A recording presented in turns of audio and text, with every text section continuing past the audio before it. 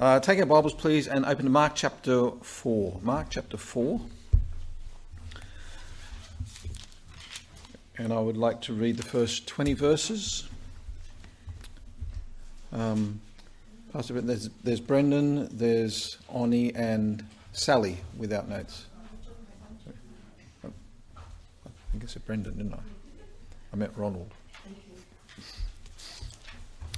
Mark chapter 4, beginning at verse 1. And he began again to teach by the seaside. And there was gathered unto him a great multitude, so that he entered into a ship and sat in the sea, and the whole multitude was by the sea on the land. And he taught them many things by parables, and said unto them in his doctrine, Hearken, behold, there went out a sower to sow. And it came to pass, as he sowed, some fell by the wayside. The fowls of the air came and devoured it up. Some fell on stony ground, where it had not much earth, and immediately it sprang up, because it had no depth of earth. But when the sun was up, it was scorched, and because it had no root, it withered away. And some fell among thorns, and the thorns grew up and choked it, and it yielded no fruit. Another fell on good ground, and it yielded fruit that sprang up and increased, and brought forth some 30, some 60, and some 100. And he said unto them, He that hath ears to hear, let him hear. And when he was alone, they that were about him with the 12 asked him the parable. And he said unto them, Unto you it is given to know the mysteries of the kingdom of God, but to them that are without, all these things are done in parables, that seeing they may see and not perceive, and hearing they may hear and not understand, lest at any time they should be converted, and their sins should be forgiven them. And he said unto them, Know ye not this parable? How then shall ye know all parables? The sower soweth the word. These are they by the wayside, where the word is sown.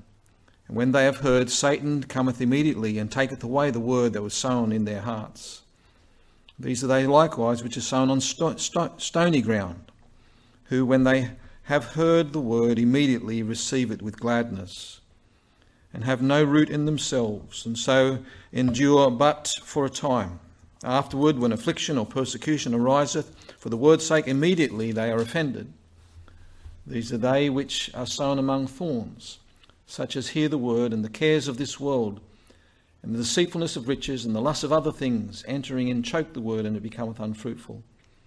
And these are they which are sown on good ground, such as hear the word, and receive it, and bring forth fruit, some 30-fold, some 60, and some 100. All right, let's pray. Heavenly Father, we thank you for the opportunity to be together this evening. Thank you that we can pray together. And thank you now that we can read the scriptures and study your word together. We pray that you might lead us and guide us, teach us your ways, for we ask it in Jesus' name and for Jesus' sake. Amen. Now, as you know, last Wednesday night, Pastor Brendan completed our series in the book of Ruth. And I'd like to thank Pastor Brendan for teaching that series. I know I appreciated the quality of teaching. I also appreciate Pastor Brendan's willingness to carry the load of Wednesday night Bible studies for the last couple of months. And the reason why he did that was in order to give me a break from Wednesday night ministry for the last couple of months. So initially we could get ready for the Holiday Kids Club, but then so that I was free from Friday night responsibilities for a couple of weeks while Olivia and Luke and Judah were visiting from America. So really appreciate Pastor Brendan's kind gesture. And I know that all of us have appreciated the series on the book of Ruth. But with the series of Ruth now complete, what I'd like to do tonight and for the next couple of weeks is to return to our series on evangelism, where, if you think back, our most recent studies in the Gospel of John, we were having an in-depth look at conversations, first with Nicodemus, conversations Jesus had first with Nicodemus, John chapter 3, and then secondly with the woman of Samaria, John chapter 4. And as we reflect back on those conversations, two things are very obvious. And these are the main headings for tonight. Number one, The first thing is that there are different kinds of people, different kinds of sinners. For example, in John chapter 3, Nicodemus was a Jewish man. John chapter 4, it was a Samaritan woman. Nicodemus was religious. The Samaritan woman was not. He was a respected leader. She was a social outcast. He came to Jesus, whereas Jesus went out of his way to find the Samaritan woman. Nicodemus was curious, wanted more knowledge. The Samaritan woman was broken, empty, and looking for satisfaction. Totally different people. You could say polar opposites, and yet both were sinners. And Jesus managed to share the message of salvation with them both. And both of them were saved, one immediately, the other eventually. Now, of course, it's not just in the narratives of John chapter 3 and John chapter 4 that we see different kinds of people in need of salvation. We see different kinds of sinners throughout the four Gospels. We see educated people in the Gospels, scribes and the Pharisees. And we also see uneducated and unlearned people like publicans and sinners. We see people who were zealously self-righteous, like that rich young ruler who came to Jesus claiming to have kept the whole law. And we see other people who are actively opposed to Jesus, like the people in the Gadarenes who told Jesus to depart out of our coast because we don't want you here anymore. Our pigs are more important to us than you. In the Gospels, we see some people in authority who are strong, like the Roman centurion. Then we see other people who are weak and in need, like the widow of Nain. We see people with physical problems, like lepers. We see people with spiritual problems, like those who are demon-possessed. And as we analyse Jesus' encounters with people, we observe that he's dealing with a wide variety of sinners. And yet Jesus spoke God's word to them all. And what is also interesting is that in his teaching, particularly in his parables, Jesus taught. Jesus taught, that's the word that's missing there. Jesus taught that there are a wide variety of sinners. We don't just see it by observation, just the different people he had in contact with, but Jesus actually taught this very point. He taught us, particularly in his parable, there are a wide variety of sinners. For example, think about, first of all, the parable of the prodigal son and his elder brother. Luke chapter 15 verse 1 says that Jesus spoke this parable to a crowd of publicans and sinners. Luke 15 verse 1. Then drew near unto him all the publicans and sinners for to hear him. Then it goes on in verse 2 to say that he spoke this parable to the publican sinners in the hearing of the scribes and Pharisees. Verse 2. The Pharisees and the scribes murmured, saying, This man receiveth sinners and eateth with them. So immediately we observe in the narrative two different groups of people, two different groups of sinners. But as Jesus then goes on to teach his parable, he's teaching in his parable that there's two groups of people, two different types of sinners. Those who are like the prodigal son, the younger brother, people who are sinful and rebellious, and yet when it comes to the point of being broken, they're willing to repent. There are some sinners like that. And then there are also other sinners like the older brother, totally self-righteous, unwilling to acknowledge their need, offended that grace would be shown to anyone who doesn't deserve it. And when we see who Jesus is speaking this parable to and who is hearing this parable, it's very obvious what Jesus is saying to which group. But Jesus is certainly teaching that there are different kinds of sinners. Think about the parable of the sower. We read the account in Mark chapter 4. 4 different types of soil. What do they represent? Jesus gives us the interpretation. 4 different conditions of heart, 4 different kinds of people, 4 different kinds of sinners. Firstly, there was the wayside soil that Jesus said illustrate the person with a hard heart. The seed of the word of God comes to them, but it doesn't penetrate. Just sort of bounces off, makes no impact upon them. They're not interested, they have no comprehension. Their hearts seem impervious to the word of God. Some people are like that. There's other people who are like the stony soil. It illustrates a shallow heart, no depth of earth. There's a lot of rock there, but very little soil. And this is like the emotional hearer who responds with joy immediately, but only superficially. They don't wholeheartedly receive the word of God. There's a lack of depth to them. And so their response, albeit quick and emotional, is only shallow and temporary. There are people like that. There are people like that we're trying to share the gospel with. Thirdly, there was the thorn-infested soil that illustrates a crowded heart.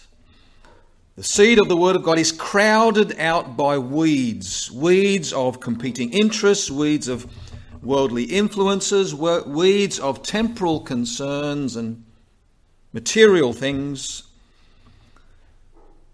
And then fourthly, the good soil represents the person whose mind is open, their heart is responsive, their conscience is sensitive to the Spirit of God. In their heart there is this awakening of faith that is willing to believe and open to receive and gladly responds to the Word of God. The Word of God is able to penetrate deeply. It takes root downward. It bears fruit upwards. And in your notes, as people listen to Jesus' teaching about different kinds of people with different kinds of hearts, as people listen to Jesus' parables, they were invited to think, about where they fitted into the story. They were drawn in to consider the condition of their own heart, their own responses, their own position before the Lord. This is what Jesus' parables did. Whether it was his parable about the 2 debtors, or his parable about the Good Samaritan, or the friend at midnight, the unjust steward, the foolish farmer, the labourers in the vineyard, all of these were teaching that there are different kinds of people who respond in different ways. And people begin to think about where they fit in the story and what kind of person they are. So the teaching of Jesus, particularly in the parables, not only was it very engaging for his listeners, but it's also very instructive, even to us all these years later. In your notes, Jesus is teaching us that when we speak to people and share the word of God with them, we will be speaking to a variety of sinners, and there will be a variety of responses. And this is helpful for us to know. It helps us to anticipate what to expect. And yet, there's also a word of warning that needs to be shared. Peter Masters has written a very helpful book entitled Biblical Strategies for Witness. And the major points that we'll be studying over the next couple of weeks actually come from that book. But he makes this very important point, and I've given you the quote. He says, parables such as these, distinguishing between states of unbelief, must not be read or expounded in a fatalistic way. Some people fall into this trap. They say, for example, that the wayside hearer is a hopeless case. He represents a heart untouched by the Spirit and can never therefore hear, understand, or respond and be saved. But the purpose of the Saviour is not to distinguish between those who will and those who will not be saved. It is to warn people, if they fit into a bad category, they cannot be saved while in that state.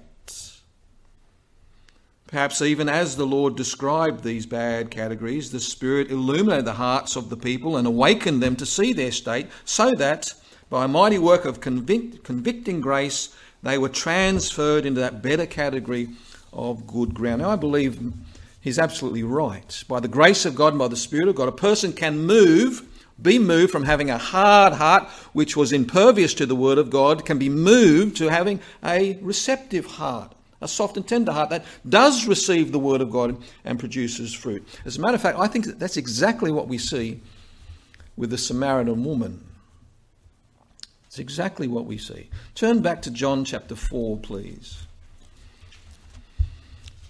John chapter 4, beg your pardon.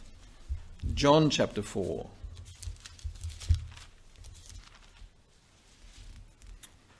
Now, to begin with, this woman's heart was hard against Jesus. And John explained the reason for her hardness. Verse 9. The Jews have no dealings with the Samaritans. She was a Samaritan, he was a Jew. That was enough for her. Nothing to do with this person. Not interested. She was suspicious, she was standoffish, and she was surprised when a Jewish man and a rabbi at that began to talk with her in public. She, at that point, had no understanding of her need. She didn't know who Jesus is. She didn't have a clue what Jesus could offer her. But then, as Jesus began to talk with her, her hard heart began to soften somewhat. And it became what we might call a shallow heart. The Lord offered her living water, and what? Immediately she replied, verse 15, "So give me this water that I thirst not, neither come hither to draw." It's an emotional response, but it had no depth to it. She thought Jesus was talking about physical water. Jesus knew that. And so he continues to plough her heart, plough up the hard soil of her heart. In the next verse, verse 16, he says, "Go call thy husband." And now Jesus is beginning to touch the most sensitive part of her life, because she had had many husbands. She had lived an immoral life, and at that point in time, the man that she was with wasn't even her husband. This was a very sensitive issue for her. What happens next? Well, that ploughing that Jesus has been doing has an effect. There's another change in her heart. She developed a crowded heart. She begins to argue about religion. The old weeds of prejudice, the weeds of worldliness begin to spring up. And Jesus very wisely, a good example for us, refused to get involved in any arguments about whether worship should be in Jerusalem or in Samaria. Her greatest need was to worship God in spirit and in truth. And that did resonate with her. And her heart continues to soften. And then what we see is that the good seed that was planted in her life years ago, now because there's been a change of heart, that seed begins to bear fruit. She says, "I know that Messiah is coming. I know that Messiah is coming, and when he comes, he's going to tell us everything." She'd heard that promise, messianic promise, years before, somewhere. And now that her heart is beginning to soften, and Jesus reveals who he is, and she believes, and that it bears fruit. The fruit in her life is very obvious. Now, I think many of us would not be as patient with this woman as Jesus was in the way that he dealt with her. For us, when she says, "Give me this water," verse 15, we would have prayed with her immediately and assured her she's saved. But Jesus knew better. He knew that her initial response was only shallow. He knew it wouldn't last. And so he continues dealing with her. He continues to plough the soil of her heart until she's ready to respond to the offer of salvation. And this is the point I think that Peter Masters is making right at the end there. the Spirit illuminates the hearts of people and awakens them to see their state, so that by a mighty work of convicting grace they are transferred to a better category of good ground. There's a variety of people. There's going to be a variety of responses. But we ought not think that hard hearts can't be reached. Hard hearts can soften. Even within one conversation, a heart that begins hard can soften within the conversation. If by the grace of God the Lord will enable us to have those kind of productive conversations. This brings us to the second thing that we learn from Jesus' conversation with Nicodemus and the Samaritan woman. Not only are there different kinds of sinners, there's also different strategies. That's the word that's missing there. Different strategies for witnessing to them.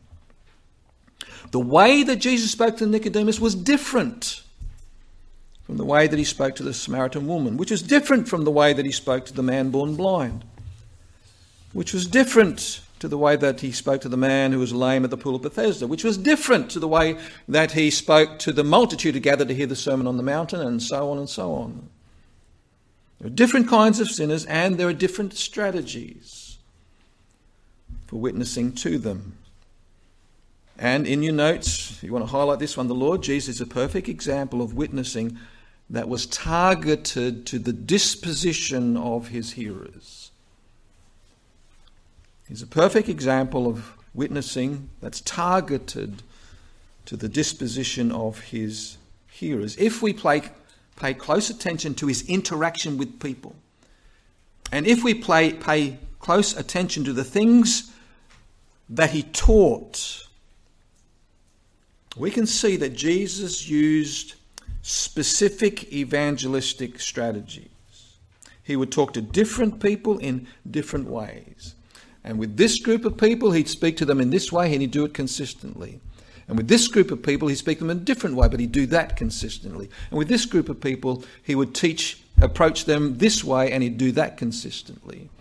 He had definite evangelistic strategies in talking to various groups of people. And what I'd like for us to do over the next couple of weeks is to consider the kinds of people that Jesus witnessed to and then to learn how he went about sharing God's word with them. So this is the objective. Our objective is to consider the evangelistic strategies Jesus used in different kinds of unbelievers and learn to employ them ourselves. Okay, and if we can learn to employ them ourselves, that will be to our great advantage. Now, to begin with, I'd like for us to consider hard-hearted people. Hard-hearted people, like the people that we saw in the first group of the parable of the sower. People whose hearts are cold towards the word of God, they're hard against it, they're not at all interested, and there's plenty of them. There's plenty of them. Not at all interested, hard-hearted. Question, it's there in your notes. What approach should we take with people who are ignorant and indifferent to the word of God and totally unconcerned about their souls? We're talking about the majority of Australians. People who are worldly. Worldly in their desires, worldly in their habits, worldly in their values, worldly in their interests, worldly in their behaviour, worldly in their aspirations. They crave possessions and power and pleasure. They seem to know everything about the movie stars on the screen, but absolutely nothing about spiritual realities. They live for the present, no thoughts about eternity. It's the average person in Australia. And unfortunately, their indifference is often reinforced by organised religion. Have you noticed? Ministers of religion and members of the clergy are usually portrayed by Hollywood as sleazy, slimy, loathsome characters, the butt of jokes, the objects of disdain.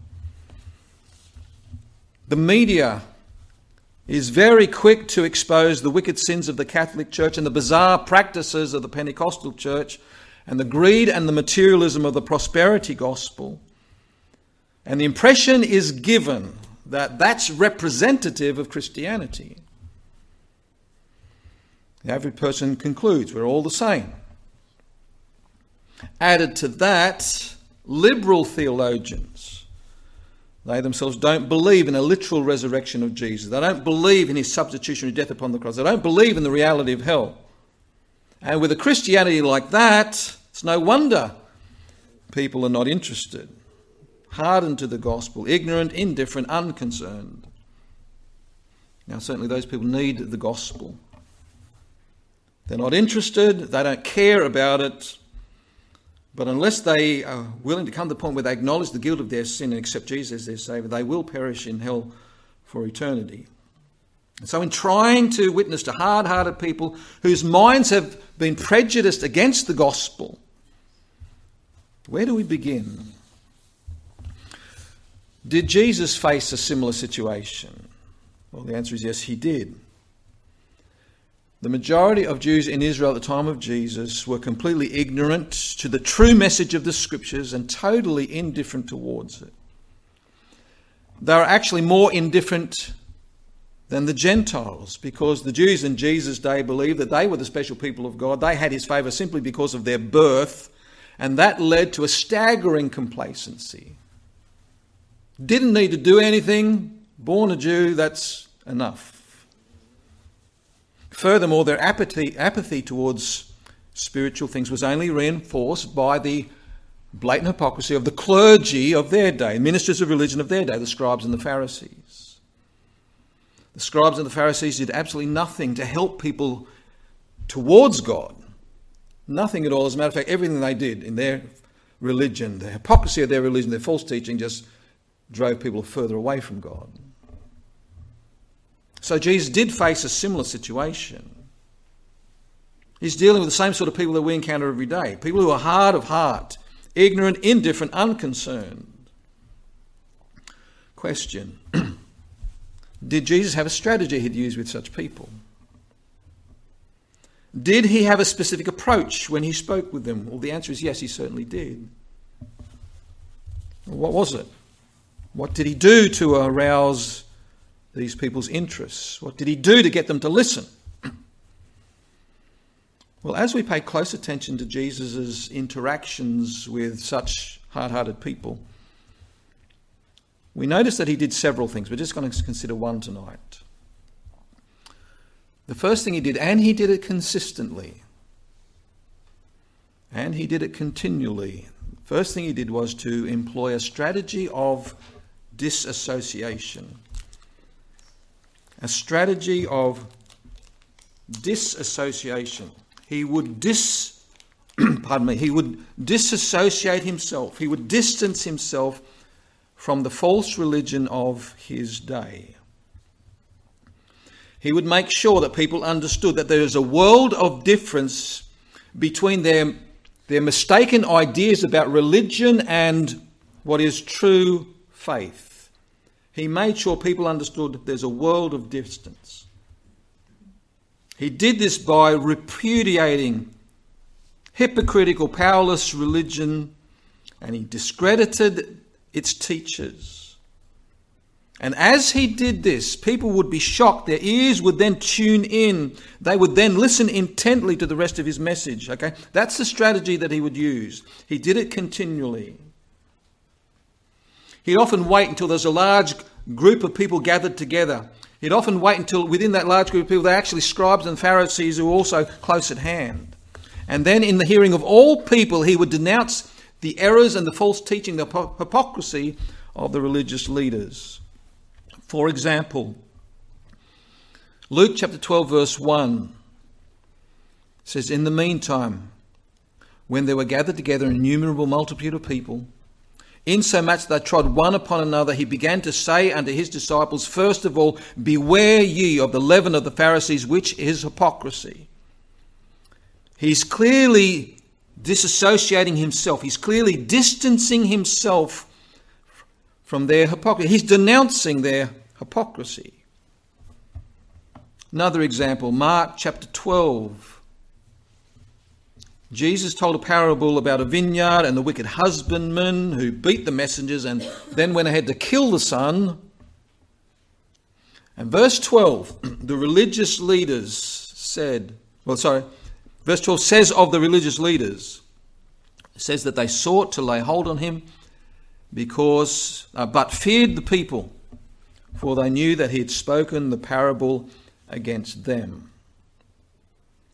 So you can imagine this kind of preaching infuriated the scribes and the Pharisees, but it had a different effect upon the crowd. It surprised them, it shocked them, it grabbed their attention, it woke them up to the fact that Jesus as a rabbi represented something completely different from the dead religion of their religious leaders. And this was Jesus' first strategy. He would distance himself from the false religion in order to arouse interest in his distinctive message. This is a strategy that he employed consistently when addressing those who were ignorant and indifferent and unconcerned. He did the same thing in the Sermon on the Mount. Let's actually turn there, please. Let's turn to Matthew chapter 5.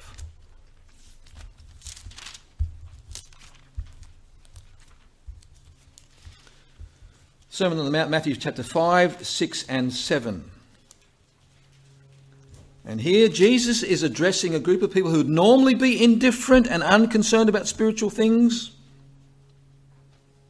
And yet, by the time that he's finished speaking, chapter 7, verse 28 says, the people were astonished at his doctrine, for he taught them as one having authority and not as the scribe. People are drawing their own conclusions now. Their own conclusions. Jesus is not like this. He's not like the status quo. He's different. The sermon begins with the Beatitudes. That's what we call them. A pronouncement of blessings upon the most unlikely people. Vastly different from anything they'd heard before. People are shocked. Totally unexpected. He's got their ear. But then when we get down to verse 20, if they were shocked initially, now he blows them all away by saying verse 20, chapter 5, verse 20, for I say unto you that except your righteousness shall exceed the righteousness of the scribes and the Pharisees, ye shall in no case enter into the kingdom of heaven. Now, certainly that offended the scribes and the Pharisees. Jesus is saying that their righteousness is not enough. But it certainly grabbed the attention of the crowd. You see, although they didn't admire the religious leaders, they must have wondered, where is such righteousness found? They're certainly paying attention. Jesus continues his strategy, chapter 6. Look at chapter 6, verse 1. Take heed that ye do not your alms before men to be seen of them. Otherwise ye have no reward of your Father which is in heaven. Therefore when thou doest thine alms, do not sound a trumpet before thee, as the hypocrites do in the synagogues and in the streets. They may have glory of men. Verily I say unto you, they have their reward. But when thou dost alms, let not thy left hand know what thy right hand doeth, that thine alms may be in secret. And thy Father which seeth in secret himself shall reward thee openly. And when thou prayest, thou shalt not be as the hypocrites are, for they love to pray standing in the synagogues and on the corner of the streets, that they may be seen of men. Verily I say unto you, they have their reward. But thou, when thou prayest, enter into thy closet, and when thou hast shut thy door, pray to thy Father which is in secret. Thy Father which seeth in secret shall reward thee openly. This kind of denunciation of the hypocritical leaders is something that the hypocritical leaders were forced to listen to every time Jesus addressed the crowds. Every time Jesus is driving a wedge. He's driving a wedge between himself and the false teachers. Calls them his hypocrites, charging them with seeking the glory of men. And this is the consistent pattern that we see. Jesus continually disassociating himself from hypocritical, dead religion. He begins at this point. And this is a good starting point for us, especially when we're dealing with people who are ignorant and indifferent and unconcerned. We need to make it abundantly clear that Jesus and his teaching has got nothing to do with what most people imagine is standard religion. What people imagine is true of God's word and the gospel and Jesus is only a tragic perversion of it. Like the Lord Jesus, we must show that true faith is nothing like the travesty and the caricature people have in their minds. And it will only be as false assumptions are swept away that then people's minds become open to the truth. For if we can make this point well, then the logical response of people is, well, what is the truth then about Jesus? How is he different? How does he teach differently? What does he have to offer? What is the difference in his teaching? Tell me more. So, one thing that Jesus did in conversations with people who were hard against God's word, ignorant and indifferent and unconcerned, is that he disassociated himself from false religion. This was his strategy. And following that example will be a great advantage to us. Disassociating Jesus from false religion. All right, let's leave it there for this evening. That's a good place to stop. Let's pray. Heavenly Father, we thank you for the way that in the Scriptures is recorded for us Jesus' dealings with individuals and also with groups. And we thank you for the example that he has set for us. And Lord, I do pray that you might help us just to discern what example it is that the Lord Jesus is setting before us. How that he spoke to certain people in a certain way. I pray that you might help us, Lord, also to discern the people that we're speaking with, where they're at, and how the Lord Jesus would have us to speak with them. Lord, we acknowledge that this is a steep learning curve for us. And so, Lord, I do pray that you might teach us by the Spirit and through the Word of God. May the Spirit of God open our eyes and help us to see. Lord, help us to see the example of Christ, why he said certain things, and learning from him. Lord, I do pray that you might help us as we seek to have those conversations with unsaved people. Thank you for giving out of tracts. Thank you for preaching. Thank you for Bible studies we can get involved in, but we also thank you for those one-on-one conversations that we can have with people that we meet, perhaps people that we meet on the doorstep, people at work, one-on-one conversations. Lord, a lot of us have had conversations before, and really often we haven't made a lot of progress. And so, Lord, I just pray that you might help us to learn how to keep the conversation going, how that people with a hard heart might soften during the course of conversation by the way that we speak to them, the questions that we ask them, the things that we raise, the things that we choose not to engage in or talk about, which are really diversions and distractions. Lord, help us again to learn from the Lord Jesus, that we might better represent him and his saving gospel. We pray in Jesus' name. Amen.